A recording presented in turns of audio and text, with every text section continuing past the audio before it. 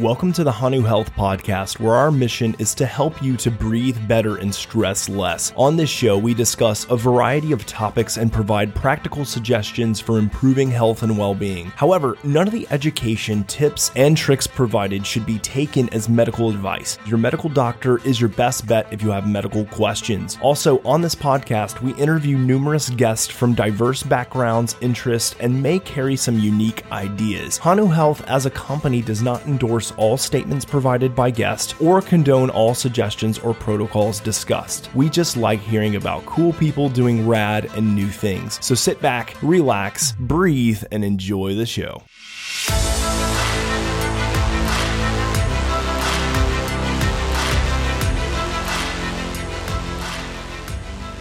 All right, this is a long time coming. I have been so excited for what all of our platforms are going to experience. Like, I feel like I'm talking to Hanu, but I'm not just talking to Hanu. I'm talking to two other podcasts right now and to three other podcasters, health and wellness influencers, biohacking extraordinaires. That's because this is a roundtable. And if you're watching on YouTube on the Hanu channel, welcome. If you're listening on all the podcast platforms, welcome.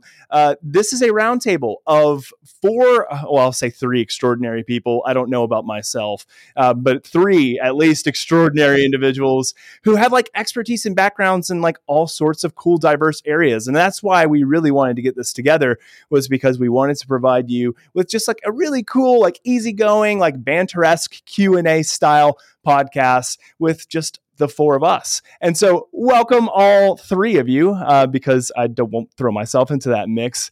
Glad to be here with Molly McLaughlin, Renee, and Lauren, who are the Biohacker Babes. It's good to be here. Thanks for doing this. This is awesome. Yes, it's going to be so much fun. It's going to be so much fun because I think that all four of us just come from unique, diverse backgrounds. We have just different levels of expertise and knowledge and understanding. But one thing I think that all four of us would agree on are like, we're people who have a background in something, but we like to practice what we preach and we test things like crazy. And so I just feel like that diverse experience and knowledge would just make for a really fun podcast, which is why we did this. So welcome to you all. I think it would probably be best served that we all introduce ourselves and like, what is our platform? What's our background and expertise? Even though, to my recollection, I think we've all been on each other's respective podcasts. Is that right? I think we've all been on each other's podcasts, right?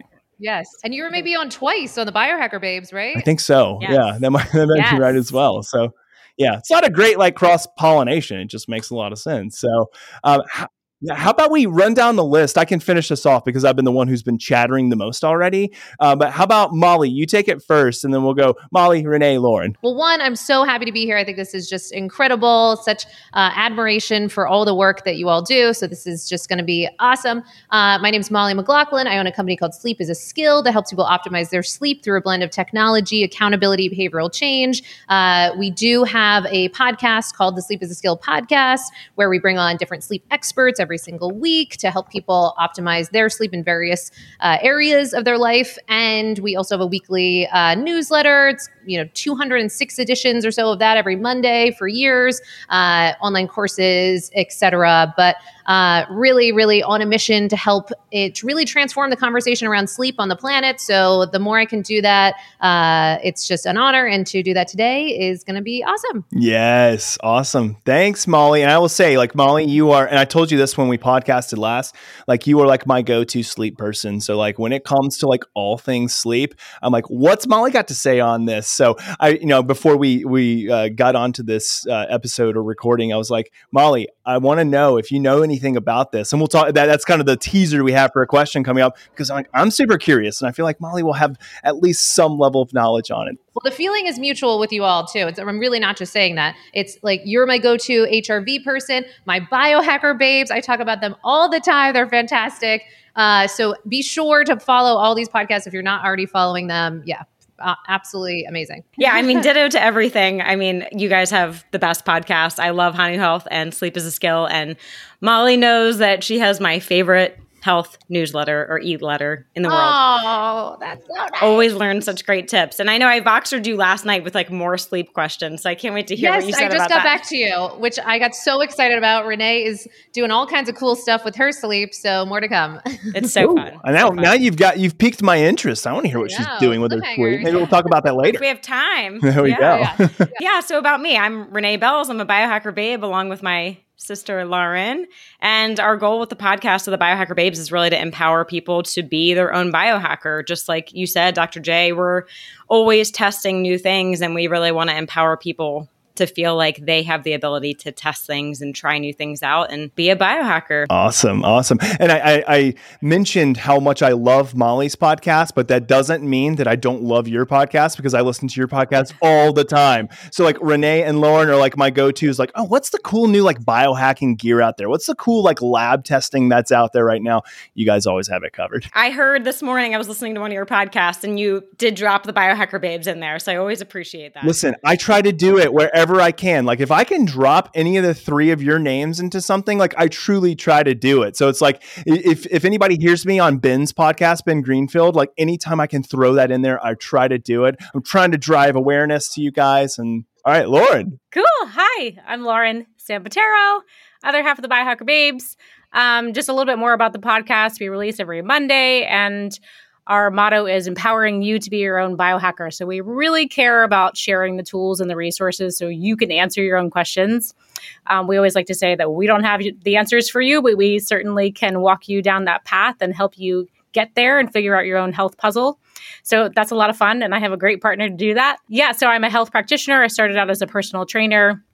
I studied with the Czech Institute, so that was my background, but now primarily doing functional health coaching, lab testing, and I started the nutrition program with Levels Health. So a lot of my clients are using CGMs these days, which is awesome. Very passionate about that biohacking tech and just revealing the metabolic health side, which I think a lot of us don't feel, but maybe are experiencing some imbalances with. So yeah, I'm glad to have you here, Lauren. And that's really exciting about Levels program. I actually did not know that they were doing that. And I think that's brilliant, because that technology is going to, I mean, it's a game changer. Like it's just an absolute game changer. And so I think that if people know how to interpret it, how to use it, man, like that is a really incredible tool. So I'm excited to hear more and learn more about that side of things from you as well. So yeah, the interpretation piece, I think, is the next level, because we're all obsessed with biohacking tech here, but it's like, how does the consumer kind of sort through the data? Because it's a lot. Yeah. So I'm hoping that Hanu Next Level has glucose monitoring in it too. So, it's interesting. Just dropping a little. Well, I'll throw a teaser out there and say that there have been so many talks between Hanu and Levels already. So I'll leave everybody with bated breath, because when we're talking about like glucose, metabolic control, cortisol health, and then we talk about overall autonomic nervous system regulation. These are so intertwined that it would only makes sense that there is some level of partnership and collaboration. Well, let me quickly introduce myself. Dr. Jay Wiles. I just go by Jay. I only throw the doctor in there for a small level of credibility. That's about it. I try to keep things informal, but I'm a clinical health psychologist by trade. That's my discipline, with more of a focus, or I would say even a specialization in health psychology, performance psychology, and then take it even a step further to the field of stress physiology, psychophysiology, and probably most well known for my work as a subject matter expertise in heart rate variability and biometrics. I'm the chief scientific officer and co-founder of Hanu Health. We're a wearable health technology company. I host the Hanu Health podcast, and then I also co-host the Ben Greenfield Fitness podcast, or I guess it's Ben Greenfield Life now with Ben Greenfield, and just have a lot of fun just like studying and learning and providing good quality education, at least I hope good quality education, to dispel some of the myths just around biometrics and stress and performance. And so I'm just really excited to be a part of this roundtable. Because for me, like the one thing that I've really wanted out of my podcast, but also to just in general, is just like a lot more powerful female voices, like in the field of health and wellness and performance and biohacking. And so for me, it was like a no-brainer. I was like, I know 3 incredible women who I can get to be a part of this that will make for a really good, well-rounded discussion. Because I think with a roundtable, like if you just have a bunch of dudes, which I've been a part of plenty of times, like there's just a missing component component there. And especially in my field, when we talk about mental health and well-being and stress, yes, it impacts both males and females, but in the health and wellness community, a lot of the times the strategies and therapeutics are more pointed towards males. So for me, I was like, yeah, this is going to scratch my own itch because I feel like it is such an underserved thing, like in my community, and I guess in all of our community, in regards to not having women. So I'm kind of glad that this time I'm the only dude. So glad to have 3 amazing women here. All right, everybody. So one thing I wanted to do was introduce ourselves, but I love starting off like roundtables with just a fun like question that we throw out there just as a bit of banter. And one thing that I know we've talked about offline, but now we can talk about it while we're being recorded, is this whole concept of people are always interested in food and nutrition, but they're more interested in like, what are you doing for your own food and your own nutrition? And I get this question asked all the time, and I really enjoy answering it because mine does tend to vary. The answer that is, today is probably a little bit more of a common day for me, but it does vary at times. And it's, what's your typical breakfast? Or better yet, more specifically, what did you eat today? Or maybe what did you not eat? So I'm curious to you all, and feel free to jump in whenever you want to. What did you have to eat today for breakfast? And we should clarify that it's 12 o'clock now, East Coast, but let's say breakfast. What did you eat for breakfast? Yeah. Or first meal of the day. First meal. Yeah, there you go. Yeah, I'll go. I started with a base of grass-fed Greek yogurt, and I just added a ton of stuff in there. It's like, how much can I squeeze? How many nutrients can I squeeze in there? Basic things like chia seeds, some protein powder, this gut microbiome powder, and a lot of other micronutrients, superfoods. I just squeeze it all in there, make like a little parfait in the morning. Nice. That was delicious. Fancy. Love that. Yummy. I love it. Is that your typical, Lauren? No, it's always different. So this question is hilarious to me. Clients ask me all the time what I eat, and I'm like, I don't know. It depends on the day. And I know that's really confusing and frustrating, but I've worked really hard on my intuitive eating and finding like a nice rhythm of diversity and cycling different macros and types of food. And so I'm at a point where I can just kind of listen to my body and give it what it needs on any particular day. And so it's a little bit of a surprise, and there's not always a structure to that anymore. There was at some point, but no, I rotate that. I do eggs and greens and sausage in the morning. Sometimes it's a shake, sometimes bone broth. I don't know. Depends on the day. Yeah, well, so one thing that I always find interesting about meals, and I kind of have like 2 different, almost like competing perspectives on this. Like on the one hand, like I love variety, and I feel like there's enough evidence and research to say that variety is really important. On the other hand, I love simplicity. So it's like I've actually been toying around with this idea of like eating the same thing for lunch every single day, because I won't have to think about it. And like, I don't have time to like plan and prep. It's just like, if I have 2 cans of sardines, 1 avocado, and then something else, like normally raspberries, which is actually, I'm kind of showing my hand here. That's what my lunch has become.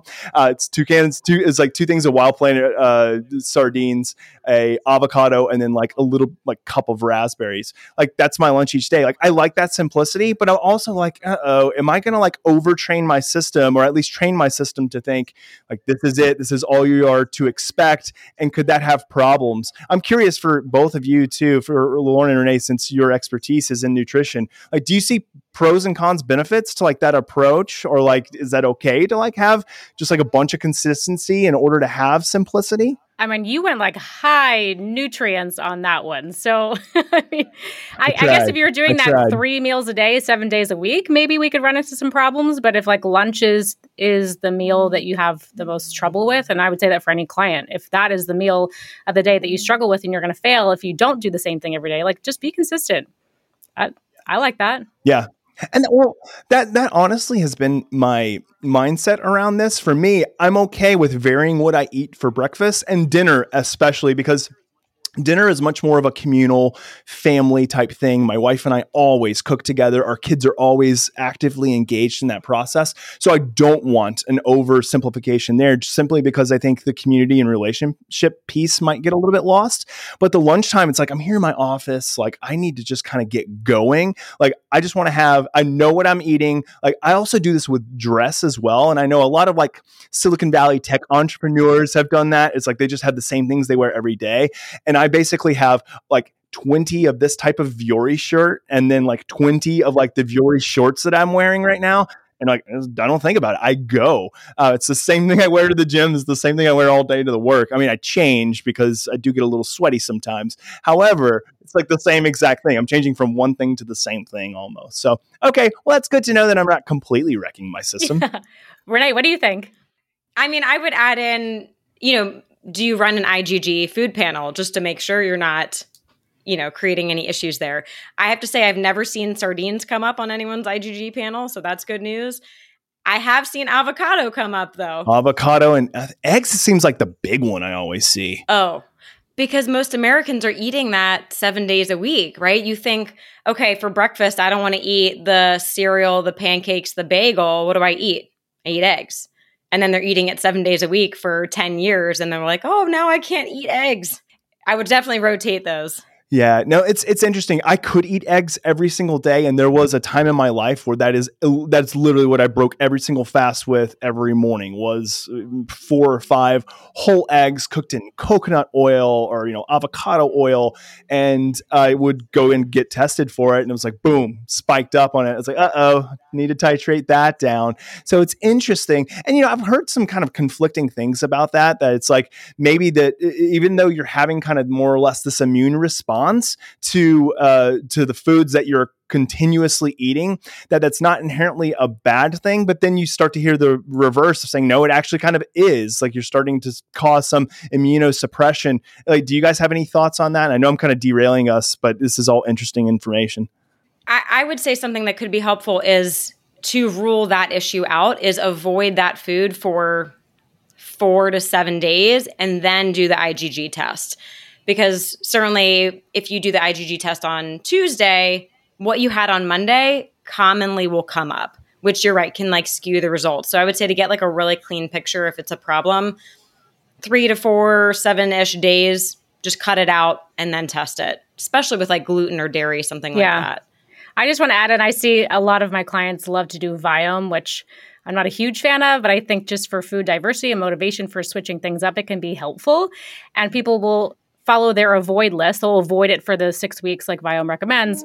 They retest, and then all of their superfoods are now on their avoid list. They're like, gosh.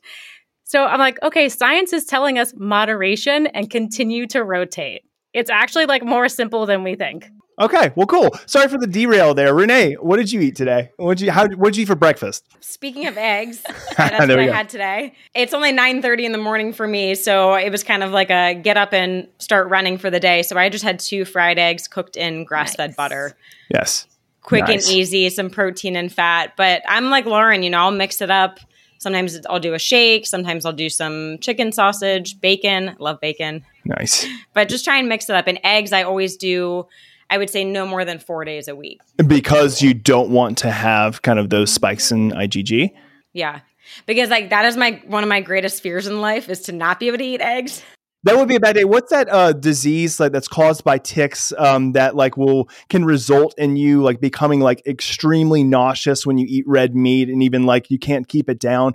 I don't know what it's called or remember it, but that is like my biggest fear because like if red meat, like if my grass-fed meat or like steaks, ribeyes, if that was taken away from me, it's a bad day. But I forgot what that disease is called, but it's a tick like born disease.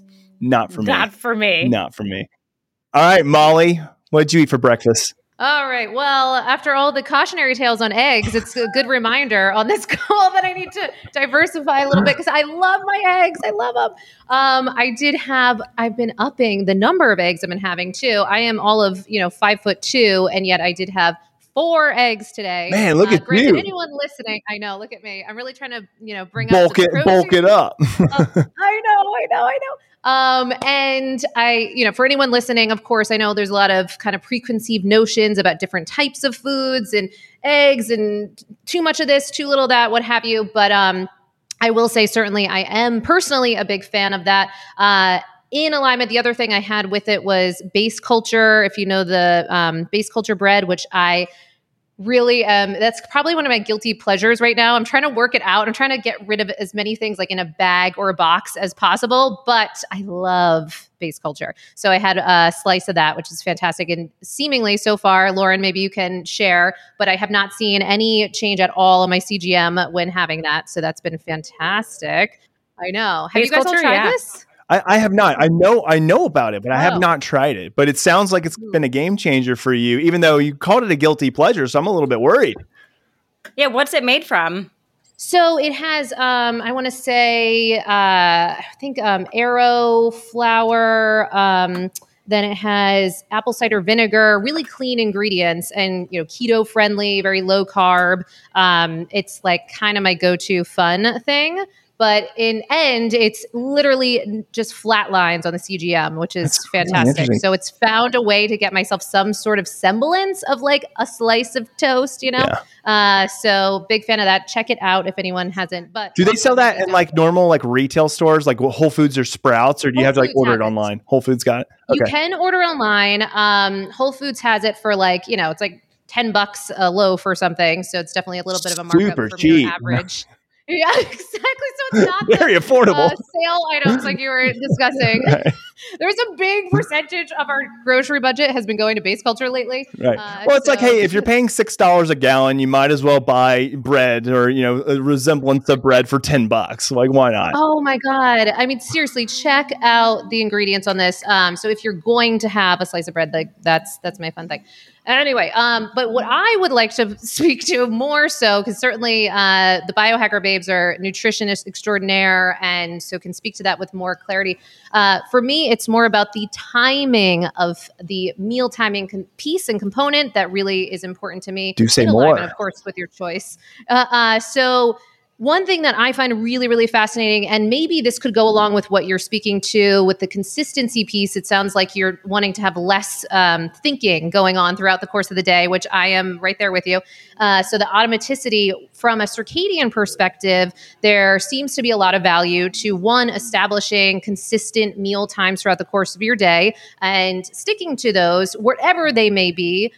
That's great. And yet, even better, if you are able to make this happen, seems to be if you can front load more of your calories on the first half of the day. Of course, there's bioindividuality and a number of things that can come up for different individuals and social obligations and what have you. But if you can front load a number of those from a circadian perspective, and a lot of this is coming out of the research from Dr. Sachin Panda out of the Salk Institute, decades of research, and seems really compelling for this concept that even if you're beginning, so general rule of thumb, leaving yourself about an hour after you first wake up to kind of, sleep inertia, come to a more awakened state throughout the course of the day, and then begin your intake of food to then signal to the body that we're going to be doing a number of things. So we're going to be expending this energy. We're doing this for a reason. And even from an ancestral perspective, the thinking is that you would likely have only been able to really eat during sunrise or sunset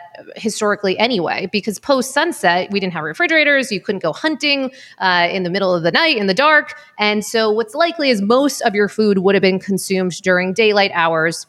So with that, the more consistent you can be with that, the better. And then the philosophy on volume seems to be one that you could play with something like eat for like a king for breakfast, a queen for lunch, and a peasant or pulper for dinner has been some of the call outs. Now, certainly, Lauren, I would love to hear some of your thoughts on that from a CGM perspective, or certainly Renee too, just thinking of the levels piece. But it's something that when people do start playing with this, one of the things that I often see, because every client I'm working with is wearing at least the Oura Ring, if not other, if we're going to say brands on here, or other sleep wearable trackers. Okay. So, and then one of the things that we often see is when they do make some version of this shift, now it doesn't have to be dogmatic, but playing with making your meal timing a bit earlier on in the day, shifting the volume a bit, then we seem to see a lowering of heart rate throughout the course of the night, somewhat of an improvement on HRV, depending, as long as we're kind of nailing the macros and a number of other things.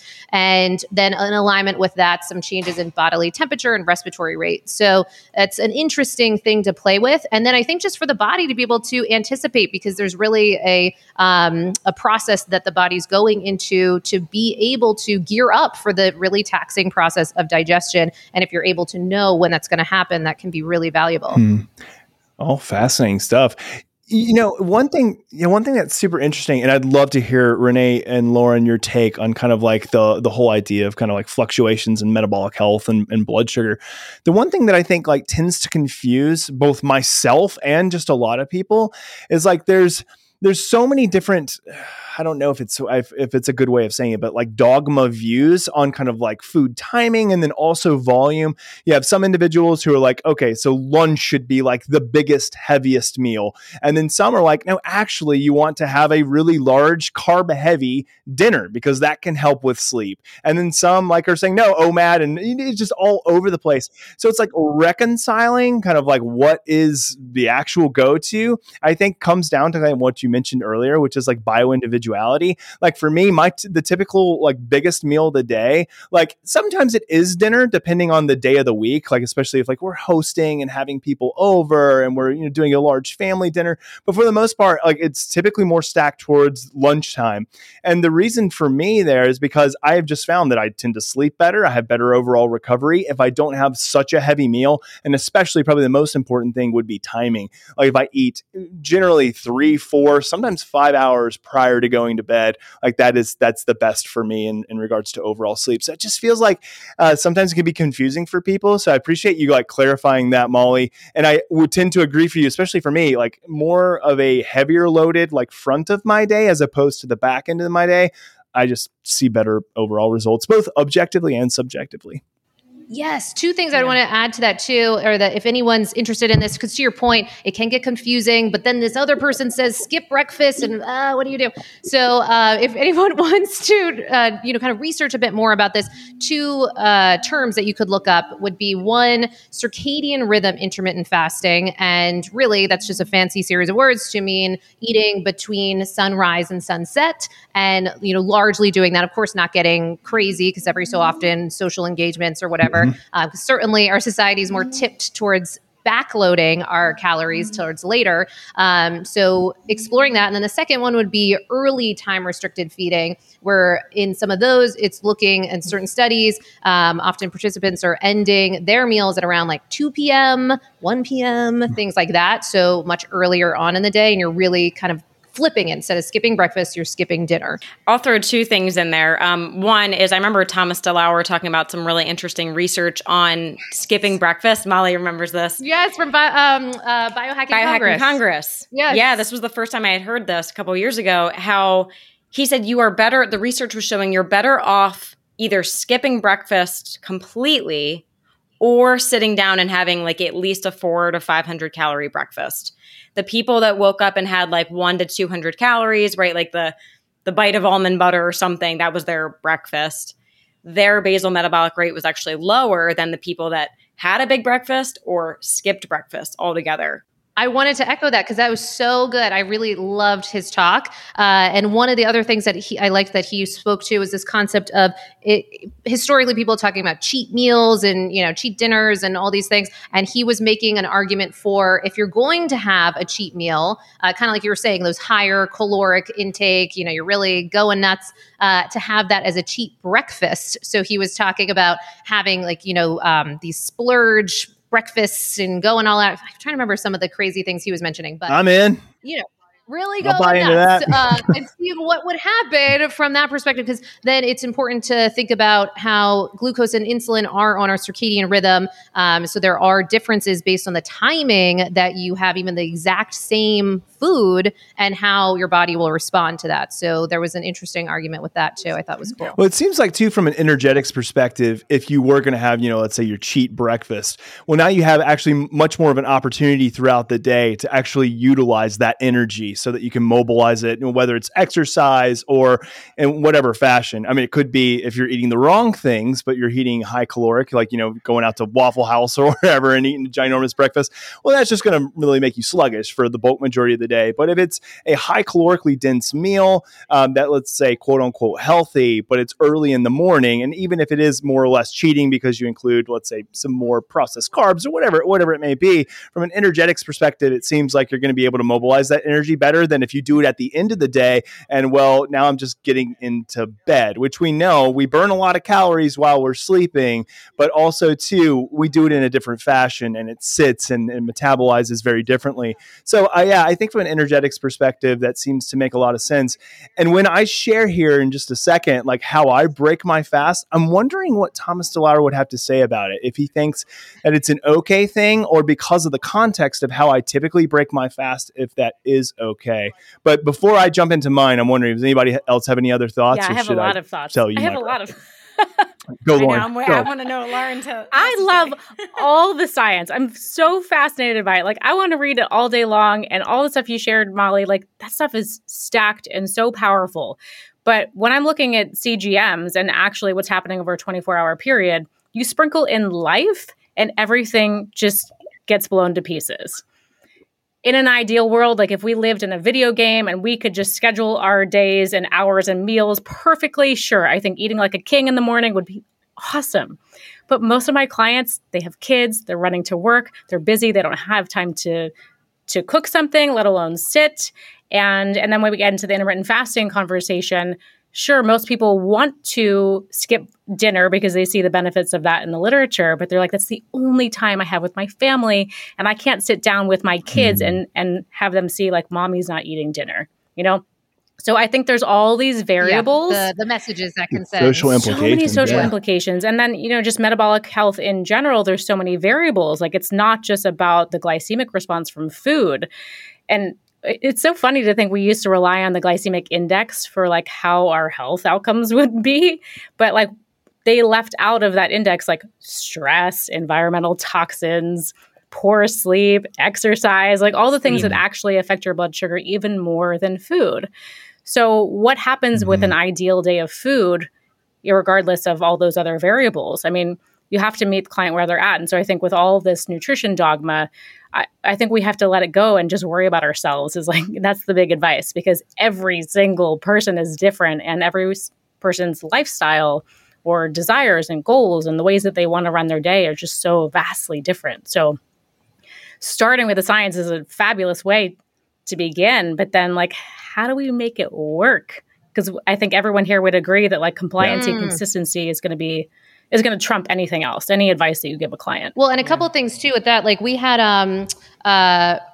reps from Levels and NutriSense on the podcast. And one thing that I thought was interesting with both companies from all the information and data they're seeing seemed to be kind of a through line where even the idea of if you can move up the last meal of the day just a little bit earlier than you might normally do, playing with that. So what they'd call that is like, maybe normally you have your last bite of food at around 7:30. What if you were to see, is there any workability in making it 6, 5:30, things of that nature? And they were playing with that to see, could you, one, almost have your cake and eat it too? No pun intended. Hopefully not cake. For dinner. But you know, so how can you make it so that we can just give yourself sufficient digestion time, if possible, but 110%? Because what a lot of these things from a circadian perspective are very much outside of how we are now living. So this is a holistic problem, especially the one I'm tackling with sleep, because so many people are living upside down worlds. They are doing exactly counter to what we would have done for thousands and thousands, millions of years,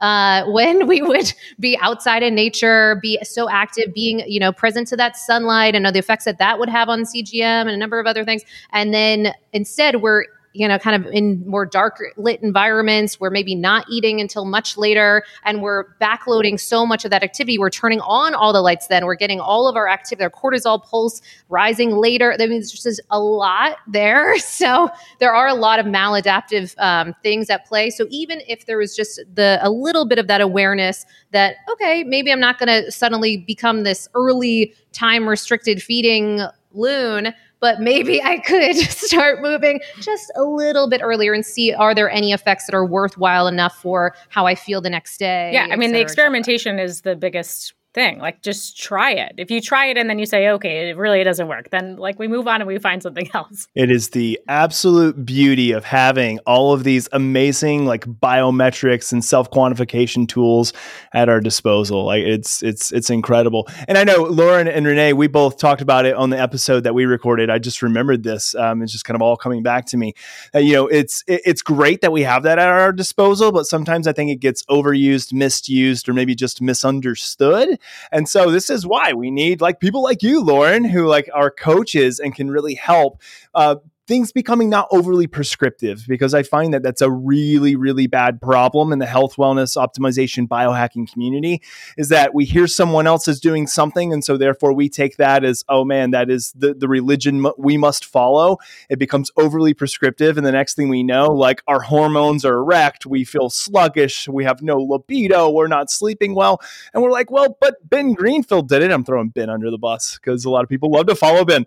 But Ben Greenfield does it. So therefore I must do it. And it becomes this overly prescriptive thing. And next thing we know, not working out well for them. So I really appreciate that. And again, I love that we have this stuff at our disposal, but also too, this is the reason why we have experts and coaches that can come and help to tinker and tailor and really curate an experience for you that is best for you, and learn from the things that aren't working, because sometimes we're going to try it, even if it is prescribed by someone else who's an expert in it, and it's not going to work. But hey, no harm, no foul. Hopefully, let's go back to the drawing board, try again. Yep. One last thing I want to say too about the timing piece, because I hope it doesn't throw people off and say, oh, well, that's too extreme. I'm not going to participate in that.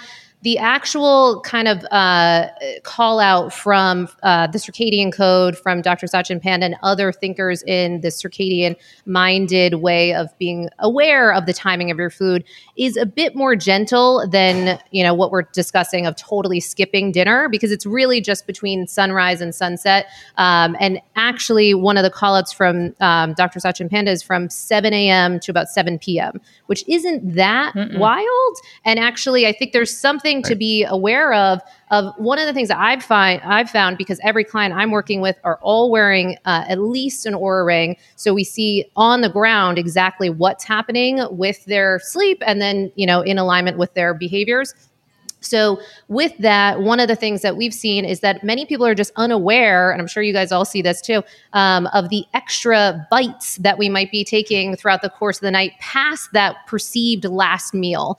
And so that's one of the things that becomes really interesting for many of the clients I work with, is then they see, oh, I guess I didn't even realize I had the extra, little bit of popcorn with the Netflix at 9:30 or whatever. The entire bowl of buttery salted popcorn at 10:30. I'm also calling myself out because I love popcorn. Yeah, I'm the same way. That is my wife and I's like go-to cheat snack. It is.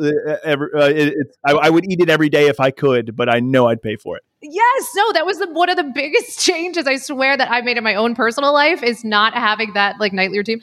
So I'm just saying that because it can be relatively small changes, but we might not realize that just that whole act and kind of turning on the digestive process just might send counter cues to our body, and particularly the results with our sleep that we might not want to get. And for so many people I work with that are just so distraught over what feels like their lack of agency to impact their sleep, when they start to realize, oh, okay, so just trade out a little bit of that kind of mindless snacking, and then suddenly I'm able to fall asleep with ease, have way less wake ups, et cetera, et cetera. For them, often that's a very meaningful, and maybe it takes some time change, but it's not totally out of the bounds. So that's my last thing around. It doesn't necessarily have to look so extremist either.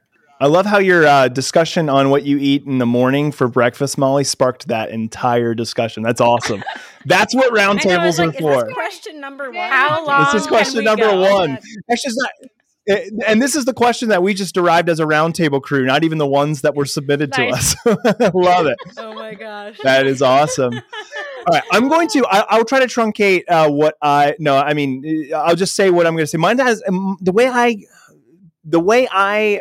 what's a good way of saying this? The way that I normally break my fast is very different from you all.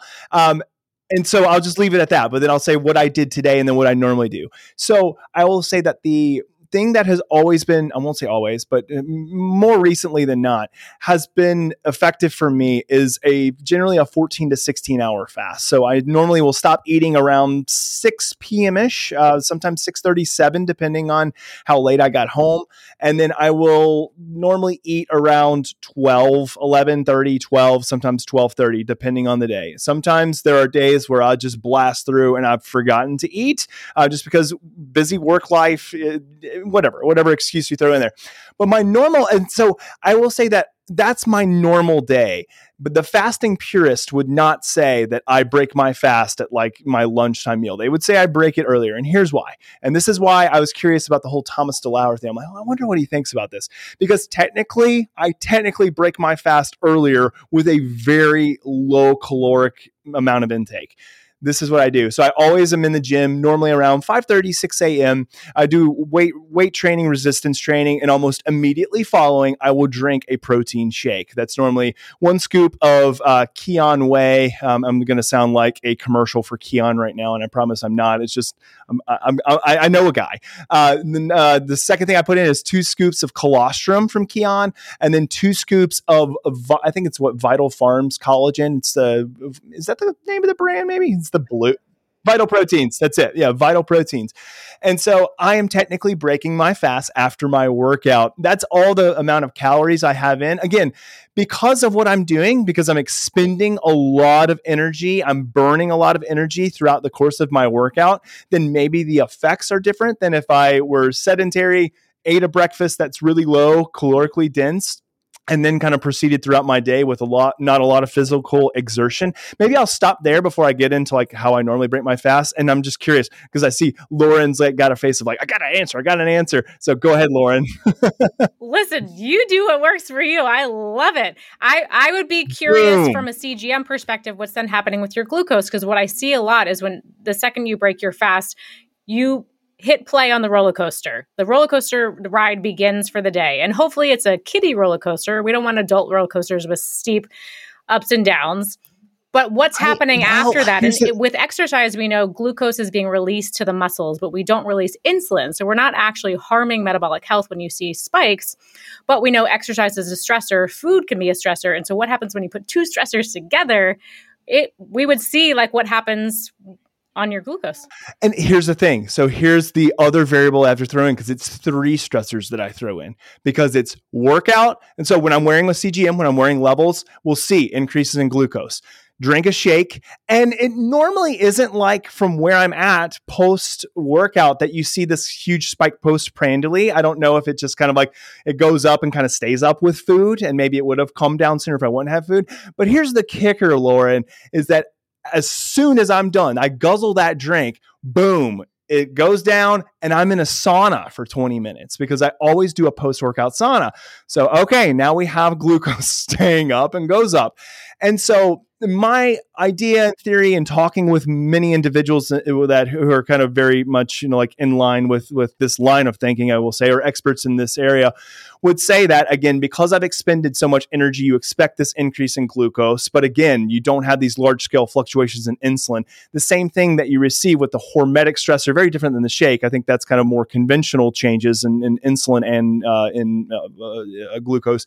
But then in the sauna, again, you're going to have that spike in glucose. So like, again, I think from if you had no context and you would just see this on a CGM, like it doesn't look very great, right? Because it looks like, got like this spike of glucose and then it kind of just stays up. And sometimes when I go into the sauna or if I do a cold plunge, which I don't do immediately after a workout anyway, it's normally like 4 to 6 hours afterwards, we still see this really big spike. Like, is this potentially damaging? So like, what say you? Like what's kind of your response there? Do you think this is not so good or do you think because of the context, it's okay? I think your data is going to give us the answer. And I think you you are insanely resilient. And so you probably recover from this.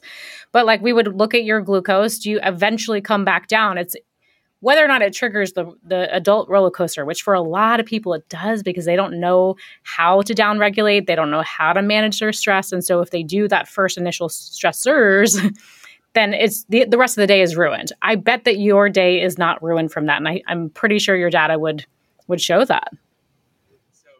So you are indeed correct. So what ends up happening is that I receive these large scale spikes or what looks like large spikes in glucose when I'm enduring these physiological stressors. And then afterwards, not only does blood glucose go back down, but it goes normally like a little bit lower than where my baseline threshold is. Not in a hypoglycemic way. I feel amazing. I mean, because for me, yeah. I feel so good. And then one of the things that I normally will follow it, especially if I'm doing like a lot of like really intensive work, if like I need just a lot of like if I need to be very cognitively like focused because it's a cognitively demanding task, I'll actually use some ketone esters. So like before this podcast, like I still haven't eaten and it's 1 o'clock. I'll throw down like a capful or two of like Ketonate or HVMN. And like, I feel so on point. And a lot of times that's good because I feel really cognitively sharp. I feel energetic, but it's also too like, I could probably go the rest of the day until dinner and not eat anything. Not saying that's good or bad. It's just a thing that happens. So no, I don't go through that roller coaster typically, but I don't think that that's commonplace. But I also don't think that most people are, working out at 5:30, 6 o'clock a.m. and then doing a sauna and, still eating, whatever type of meal that I eat. Like it's just not commonplace. But for the people listening to here, they might be interested. Like if they do see these crazy fluctuations in glucose, like should we stop, halt the process? Or like, do we need to, again, look in context and look in the more longer term play of what happens throughout the day? Zooming out is always going to be helpful. You can't tell anything from like a really narrow lens. Exactly. It's the same thing with heart rate variability. It's the same thing. Like if you were just to take a snapshot of 10 minutes of heart rate variability. As you all know, with wearing a Hanu, you're going to see ebbs and flows, ups and downs, streaks in and outs of heart rate variability. And it's going to happen not even on a 10-minute phase. I mean, the epoch could be 2 seconds. You see it fluctuate 10 points up and 10 points down. Like HRV is and that's a good thing. You want variability of variability because it means you're adjusting well. If you start to see a stabilization, especially in a downward trend, well, that's what you can be a little bit more alarming per se. So I think the same thing goes with that one. Everything in context and everything over a course of period of time and learning kind of how your body responds in certain situations, all important. So hopefully that's a good takeaway for all of our listeners today. Well, I also just pulled up the notes from Thomas DeLauer's speech to see if I could get some answers because I always use Otter. I'm like such a nut. If anyone hasn't used Otter.ai, highly recommend for any of these talks. I haven't used that before. Otter.ai? So good. It transcribes everything that people are saying. And so then I have the pictures of the thing. So one of the things, and again, this might not, I don't think quite go into this. He certainly didn't go into the sauna and all that piece, but he was talking, granted, this was like 2 years ago. He's always in the research. Maybe things have changed. But at the time, he was talking about experimenting with before he would. So now in this talk, he was now playing with skipping a bit more of the later dinners, doing the early breakfast, but he does it after his workout so that he can have the benefits of the fasted workout and BDNF.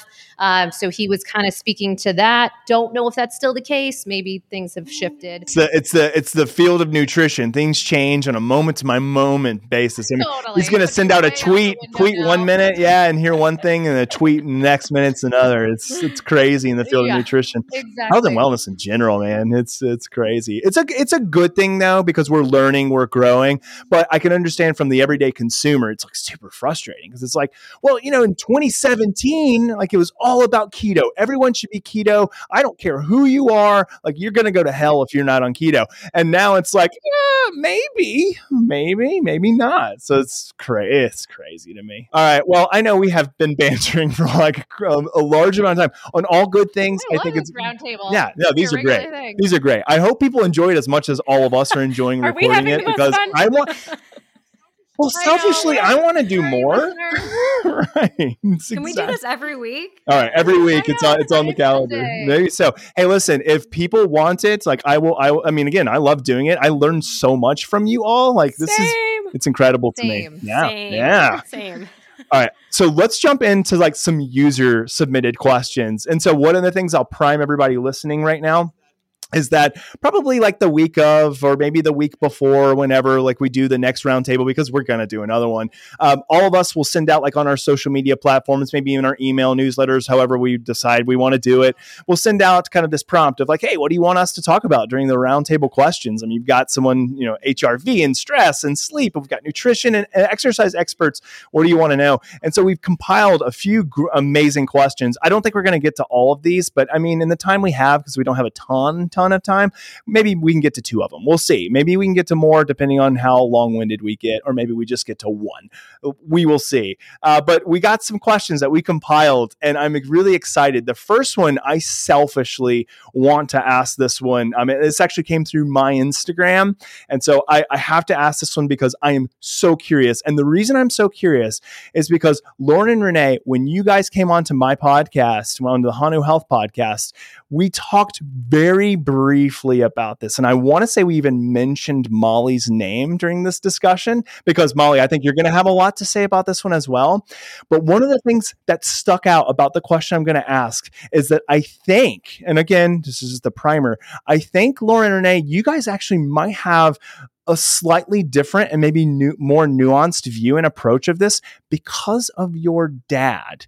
So here we go. All right, here's the question. It's, what are your thoughts on mouth tape? I recall hearing that there are some potential reasons for not using it. And so again, you'll have to remind me. I believe there was just maybe 1 or 2 comments you guys made about, yeah, it's probably not the best thing for everybody, or maybe something to that extent. So correct me if I'm wrong. So have at it. I am so excited to hear your response on this. Uh-oh. Oh, no. Oh, yeah. No, I want to hear the dad. Who wants to go piece, 'cause first? I love their dad. I have He's lots to amazing. say, but Renee, I it's can your start turn. the rant. And maybe Renee, it would be helpful to tell a little bit for our listeners who may not know, a little bit about your dad's background and kind of where you got this this information. Yeah, he is really good. He's been on our podcast too. Such a fan. I need to have him on Hanu. I don't know why we haven't made this connection. Yes, we'll introduce you. Definitely. Yeah, so our dad, aka like the OG biohacker who kind of got Lauren and I into biohacking as kids, but he's been a biological dentist for 45 years, which if anyone's not familiar with that, biological or holistic dentistry, there's no mercury fillings, no root canals, no fluoride, safely removing the silver fillings. So it's a little different than traditional dentistry. But anyways, he has moved into the sleep apnea space and does a lot with this, a lot of like at-home sleep studies like Molly does. And so as far as the mouth taping, I think we all would agree at times it is helpful. Maybe during the day, if you are a mouth breather, right, we do want to train ourselves to be breathing through our nose. Mm-hmm. The problem with mouth taping at night is if you have sleep apnea or obstructive airway issues, you're slapping your mouth shut, which is where you are trying to get oxygen while you're sleeping. So this can be really dangerous if you have sleep apnea, right? So when you have sleep apnea, your body is trying to compensate to get that oxygen. So it ends up clenching your jaw. You grind your teeth together to open up the muscles in the neck, in the airway, to try and get any oxygen in, right? Because we need oxygen to survive. So that is what's happening. And a lot of people that have sleep apnea also have a lot of obstruction in the nasal passageway. So if that is not cleared out, now you're blocking the second hole to get air in, and now you can have some really severe issues. So I'd say if you're not sure if you have sleep apnea or any of these issues, work with someone like Molly, get tested, work with a biological dentist.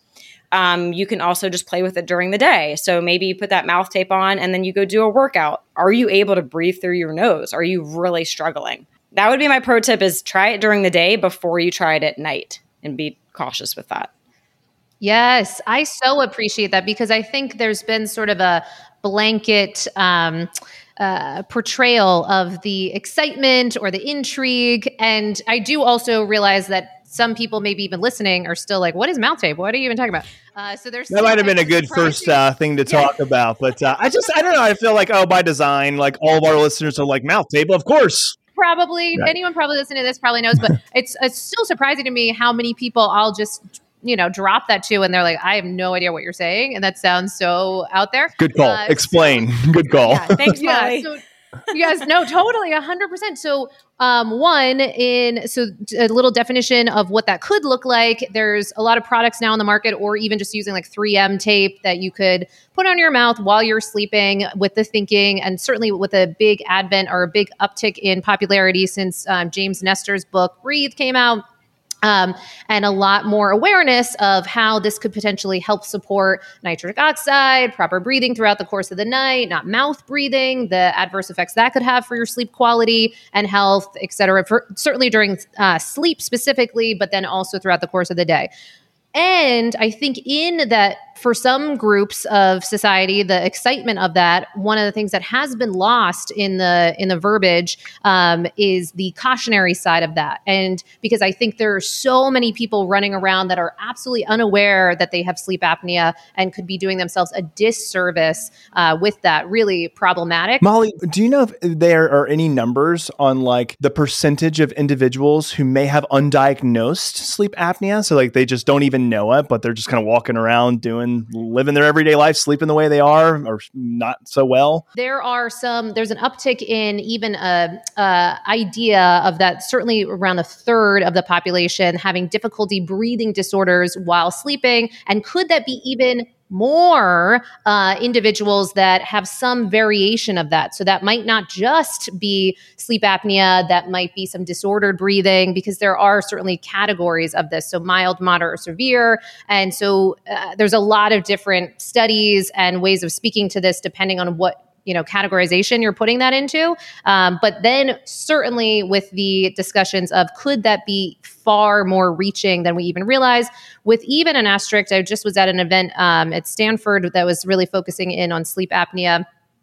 One of the things that they spoke to was a underserved group of the population that they were really looking to identify, being more women over the age of, I think the call out was around 40 and up, they have some different characteristics to be on the lookout for sleep apnea that is often going unseen, and often even slender women, maybe athletic, what have you, but outside of the bounds of what you might think of as people with sleep apnea. So I'm saying all this because there could be a lot more individuals that are dealing with disordered breathing. So what Renee and Lauren are speaking to is so crucial to have a little bit more reverence for that process versus just, oh, it's this new fad.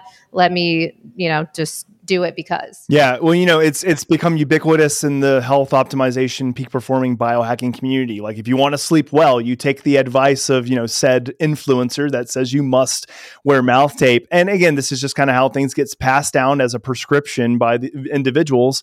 And it's not because these individuals are being malicious. It's that people like trust them, and that's fine. Like that's okay. Like most of these people are providing really legitimate resources and ideas and protocols, but it's not that it's for every single person. And one thing to kind of point and highlight that you were talking about, Molly, Patrick McCune talks with me all the time about this, and I think this is super fascinating, that there's a very, very high correlation between individuals who have a low CO2 tolerance and undiagnosed sleep apnea. So you can find your low CO2 tolerance, or maybe just overall CO2 tolerance, by doing like a CO2 tolerance test that looks for dysfunctional breathing, doing something like BOLT score, which is the body oxygen level test. We actually have that built into the Hanu app. That's my little shameless plug for the day. But it's a great kind of mechanism. And if we know that if we're like under 10 seconds for your BOLT score, then the level of dysfunctional breathing is very, very high. And so doing things like engaging in breath work, CO2 type tolerance breath holds, to the extent that you can do them, can really help to increase overall functional breathing and can therefore help to reduce the deleterious impacts or effects of sleep apnea. Not saying it'll cure it.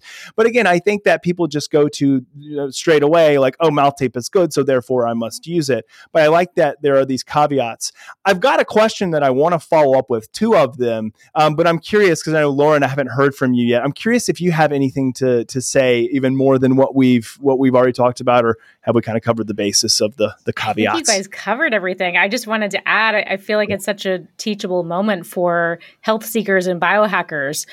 When we trust an influencer or a health professional, I think it's up to us to remind people that like it's individualized. We have to come back to the biochemical individuality. And sure, I'm all for an N of one experiment. Try it. But like, remember to be curious, look at your data, continue to ask yourself, like, is this true? Is this true for me? Is it working for me? Like, do I have evidence to support that? And I think because mouth tape, I mean, you could just get a piece of masking tape if you wanted to. So it's relatively cheap as opposed to some of the devices I have that are just insanely expensive. People aren't going to see me using it and go buy it tomorrow, but someone immediately would go, oh, I can mouth tape tonight. Sure, but don't today decide I'm going to wear this for the rest of my life. Like we have to keep teaching people to be really curious and to listen to their bodies and make sure it's right for them. Makes sense. So I have two questions to follow up. The first one would be, let's say theoretically, we have the ability to rule out any dysfunctional breathing, and we have the ability to rule out that, yes, sleep disorders, sleep apnea is not a problem. If it works for the individual, which kind of is maybe me answering my own question here, but is there the opportunity for someone, or should someone, or maybe should someone not wear mouth tape every single night if all of those things have been ruled out? Do you guys have any thoughts or take on that? And the reason I ask is because, for all I know, I do not have any dysfunctional breathing problems. I do not have sleep apnea. For me, I wear mouth tape every single night, and I'm not using this as a way to promote, like, yes, you should go do it. We just had the conversation as to why you shouldn't listen to me if I did say that.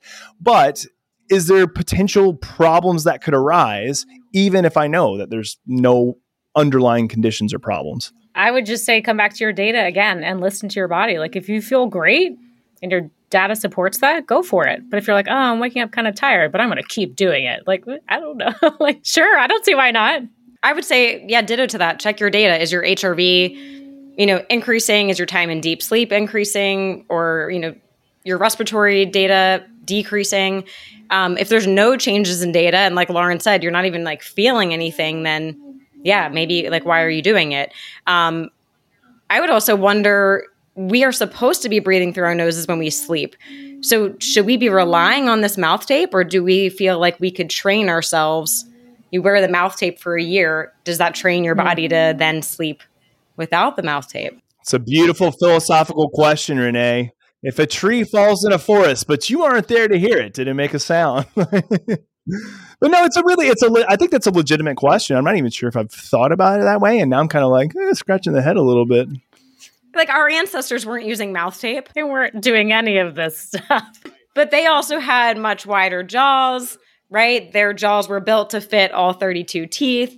Their airways were much larger. I think that's a really good point that Renee's bringing up, that there are entire individuals that they have entire practices around helping to discover, do you need a tongue tie surgeries? Do you need to then work on certain muscles in your face? Again, one of the sleep events that I went to that had sleep surgeons present were speaking to, if you do have undiagnosed sleep apnea, how literally your face shape can change once they really identify that, change your breathing. So even from a beauty aesthetic perspective, that can shift. Also, this brings about the importance of addressing this for kids, because that can literally, affect the skull shape and the formation of that from the beginning. So that's something to really be aware of.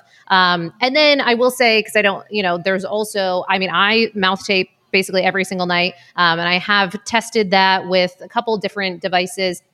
One, the sleep image ring. Renee, this will be on your Voxer when you take a look at that one. Okay. So you can, in case this is a repeat. So the sleep image ring is FDA cleared, and it actually is diagnostic for sleep apnea.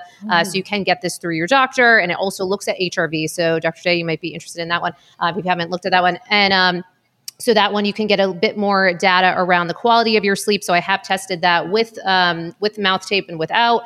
And then Whisper is an interesting product too that is a wearable. They have had some improvements upon there too, based on their first model and their newer model. But now wearing that one can give you a bit more data than some of the current wearables in different ways. So I would say they are just kind of filling some of the gaps that some of the other wearables are doing. So it can show you things about your sleep position throughout the course of the night, your breathing, your snoring levels, and then speak with some sleep professionals to go over your data. And then if it looks like you might have signs of sleep apnea with them, then they can get you an at-home sleep test to further actually diagnose that.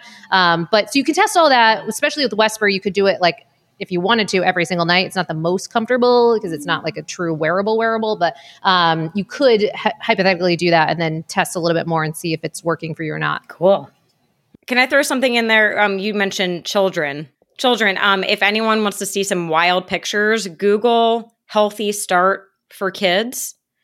It's a program where they're expanding, the jaw, they're fixing, I guess, the structure of the teeth, opening the airway, but the before and after photos of these kids going through the program, their jaws go from like this, for anyone watching the YouTube video, like this to like this in like a year. And obviously like the structure as a child, that's what's setting us up for adulthood. That's why so many adults have all these problems. Like we shouldn't need to get our wisdom teeth taken out. Humans have evolved to have 32 teeth, but these kids are being born with these narrow jaws and then we can't fit them. So Healthy Star, Google it. The pictures are crazy. And maybe if you have a kid, you might be able to find a dentist in your area that does that. Well, just to kind of wrap us up on the mouth taping piece, I'm going to follow up with one question that I have for all of you. Molly's already answered it, but I'll reiterate her answer just in a second. I have worn mouth tape now nightly for probably the past maybe 2 years, 3 years. I don't know. Time is a weird thing for me right now. Like having started a company plus the pandemic, like I don't know what time is anymore. I have a 4-year-old. So it's probably actually been more than 2 years. It's probably been like 4 or 5. But again, time is weird for me initially, because again, I'm a big biometrics guy. I was looking at a couple of different things. So I was looking at it from, yes, a sleep architecture and staging perspective, but then also looking at it from a recovery perspective as well. Obviously, sleep and recovery, very much interconnected. So when I say recovery, I was looking at other types of biometrics related to respiration rate, of course, heart rate variability, and resting heart rate. And I noticed a pretty profound effect when I started wearing mouth tape. Now, was that profound effect like, me going from 100 millisecond like HRV to like 250? No, but it was pretty consistent. And the way I kind of tested this was to look at, again, sleep architecture and staging, all those other biometrics that I just mentioned. And I looked at what does it look like with mouth tape and what does it look like without it. And I kind of ran some, N of 1 experience or experiments and checked the data that way. And I did see kind of those shifts. And for me, it's been effective. The one thing that I will say, and I have gravitated to this, is that I used to wear like the Somnifix that like actually goes on the mouth. So the tape goes over the lips. Where the last like year and a half, maybe 2 years since then, I've been wearing MyoTape, which is Patrick's brand. They go around the lips, which just provides a nice little seal by pulling the lips together. And I found that I like it a lot more because, number one, if like something happens and I need to, like, say there's an emergency and the kid calls me into the room, I don't have to waste the tape by pulling it off. And then it's now it's void. I can't even use it again. I can actually go in and talk to them, even though it's a little bit weird. They're like, "Dad, what is that around your mouth?" But I'm okay with that. I like it that way. But then also, too, I wonder, and again, I'm curious, Lauren and Renee, do you think having something like that doesn't actually seal the lips together may potentially mitigate the effects that could be problematic for someone with sleep apnea? Or do you think even that is probably taking it too far? Like if you have a diagnosable sleep apnea, dysfunctional breathing, you still should stay away from it, period? Like, do you think that makes a difference, or do you think it's like, hands off still? I'm just wondering, like, what kind of adaptation is it forcing on the body? Yeah, maybe it is kind of encouraging your body to breathe better. Yeah. I like it. I want to try that tape. I know that. Good. I should send it to you all. I have a bunch of them, so I should just send you all back. Everybody is going to like start emailing me now that listens to this podcast. Can I have it Give back it too? to us. Yeah, exactly. It certainly sounds better than the ones Renee and I were sent. This tape that is in the shape of lips. I was like, "Oh, cute branding." Really horrible for wearing through the night. It was super sticky. Like I drink water if I wake up to go to the bathroom. I was like, "Oh, this is terrible." So yeah, but to answer your question, I would think so. I would think that would be better. I like the VO2 one that's like the shape of an I or an H. But you can wear it either way, H or I. But I feel like maybe that would be a good way to break it in, because I feel like if you really needed to mouth breathe, like you could push that thing off. Because the one that James Nestor recommended was like surgical tape, like 3M surgical tape. Like when you put that on, like it hurts kind of when it comes off. So it's not. That's intense. It's more intense. So I think there's some good options out there other than 3M surgical tape. It's cheap, 3M surgical tape, but the other ones are quite expensive comparatively. The other thing you could try is when you are going to play with mouth tape at night is to use some kind of nasal spray before. I really like a clear xylitol nasal spray or like our Gen 23 silver nasal spray, just to like make sure that that's like cleaned out. Because sometimes that's a simple thing. It's not like full blown sleep apnea. It's just like, oh, there was a little bit of congestion and now it's gone and now the That's mouth tape interesting. works. Yeah, I actually use a nasal strip as well. I mean, I just kind of throw everything there. I do the nasal strip plus the myo tape, and then I've got my eye mask on. I don't know. I'm going to start talking. I'm always going to be like, "Don't do that." And, hopefully, everything I've said thus far is okay. What does your wife So think? far, so good. So my wife does the exact same thing. She doesn't do the nasal strips just because like they're very adhesive as well. I like the way that they open, but like when you go to peel those off, and I get the sensitive ones, like it hurts. Like it's not fun. It can like dry out your skin. Try the too. magnetic ones. Oh, you I tried have the magnetic I have ones? seen those, and I have been tempted to buy them because Instagram knows, and they will market those things like crazy to me. Maybe I should just do it because now I've got Molly's approval. I know. They are wild. They really will expand your whole. I mean, your face shape almost looks different. Suddenly, your nose is like augmented. The brand I've seen, I think it's called Intake Breathing. Is that the brand? Intake? Okay, I'll try it out. I get marketed them all the time. Their algorithms are beautiful. They know what to do. They know what they're doing. So. I was just on a podcast called the Sleeping Around Podcast, which Love is just it. such a clever name. Yeah. And so Oh, it sounds a little promiscuous, though. I don't know. I know it does sound very questionable, like what is happening here?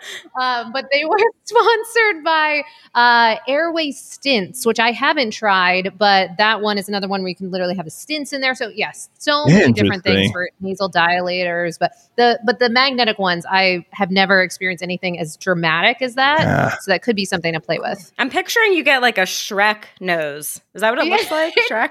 It really does feel like, oh my God, I never realized my nose could. Well, it's like the old adage of your parents saying, you keep making that face, it'll get stuck. Like, I don't know. Like, is it going to get stuck? I've heard that a million times. Yes, I don't know the long-term effects of that. I don't want to have any beauty problems for people. Exactly. I know we need to wrap things up because I know we need to get going. I feel like we could go on and on. We got through one question. I know, but it was so much fun. The one pointed question I do want to ask, because everybody heard that I do wear mouth tape every night. I know, Molly, you said you wear them most nights. I'm just curious, Lauren and Renee, is that a part of your practice or protocol? Like, do you guys actually wear mouth tape? Wear it randomly. I really should do. be Yeah. a better biohacker and do a consistent experiment. There you go. Yeah, that's a great biohacking I have answer. probably 5 different types in my bedside table, and I have plenty. I should do it. Right. And I'll send you some myotape to add one more on there to test. Oh, Wait, but Renee, what did you say? Your data? My data doesn't change with the mouth tape. yeah, I gotta say, so because I've seen so many people test this, I've seen some people that dramatically you'll see a shift with their respiratory rate, et cetera, et cetera. Other people, I cannot see where they started taping and stopped taping. It's absolutely the same. So that's another what Lauren was saying, what Renee has spoken to, what Dr. J, what you're speaking to is like the data can be so helpful for helping to, all these different biohacks you could engage in to decipher what might make the actual sense for you to engage in and not. Yeah, well, if your objective and subjective data do not change, don't waste your time and your money like that. Your money, Put your money towards good food or whatever. Yeah. So totally agree. Yeah. Well, Yeah, plus I have my a really husband good is base like, culture my budget. husband's like, are you going to do this every night? Right. I know. Brian, oh my gosh. Oh, that's funny. All right, everybody. Man, this has been a blast. I cannot wait for the next one because there are some questions in here that I'm like, I was dying to get answered. And I think I even teased like the one that I wanted to like pitch over to Molly. But hey, everybody is going to tune in next time because they're curious as to what Yes. this question is. And I guarantee you, like you can bet on it. I am saving that one because I want to know about it, about full moons. Again, I'm going to leave it right there. Yes. Full moons? What? Maybe we can do it on a full moon. Right. Who knows? Yeah, We're right. in prep. That's it. I like it. Yeah, right? Well, hey, all of you, that was a lot of fun. Thanks for putting this together and coming together. And I can't wait for the next Oh, one. you're awesome. Thank you for putting it thanks, together. Jay. Absolutely. Yes. I know. I feel like you were our leader on this, and this was fantastic. Yeah, and we'll see. If people like the cadence, I don't mind doing this. But if we want to like switch it up and like someone else kind of like guides and drives, totally cool by me. Like, we'll figure it out. I say we switch it up and just test it out. And if we find some format that we like better than others, there we go. So Fantastic. fun. Love that. All right, everybody. Well, on all platforms, thank you again for tuning in. We're really excited to do this and to do it again and again and again, hopefully. Thanks for listening to the Hanu Health Podcast. We hope you enjoyed the show. This podcast would not happen without listeners and supporters like you, and the best way to support us and the show is to head on over to iTunes and provide us with a 5-star review. This helps us reach others and spread the good word of breathing and stress resiliency. If we read your 5-star review on air, please reach out to podcast@hanuhealth.com with your name and mailing address, and we will send you some sweet Hanu gear. Until next time, breathe better and stress less.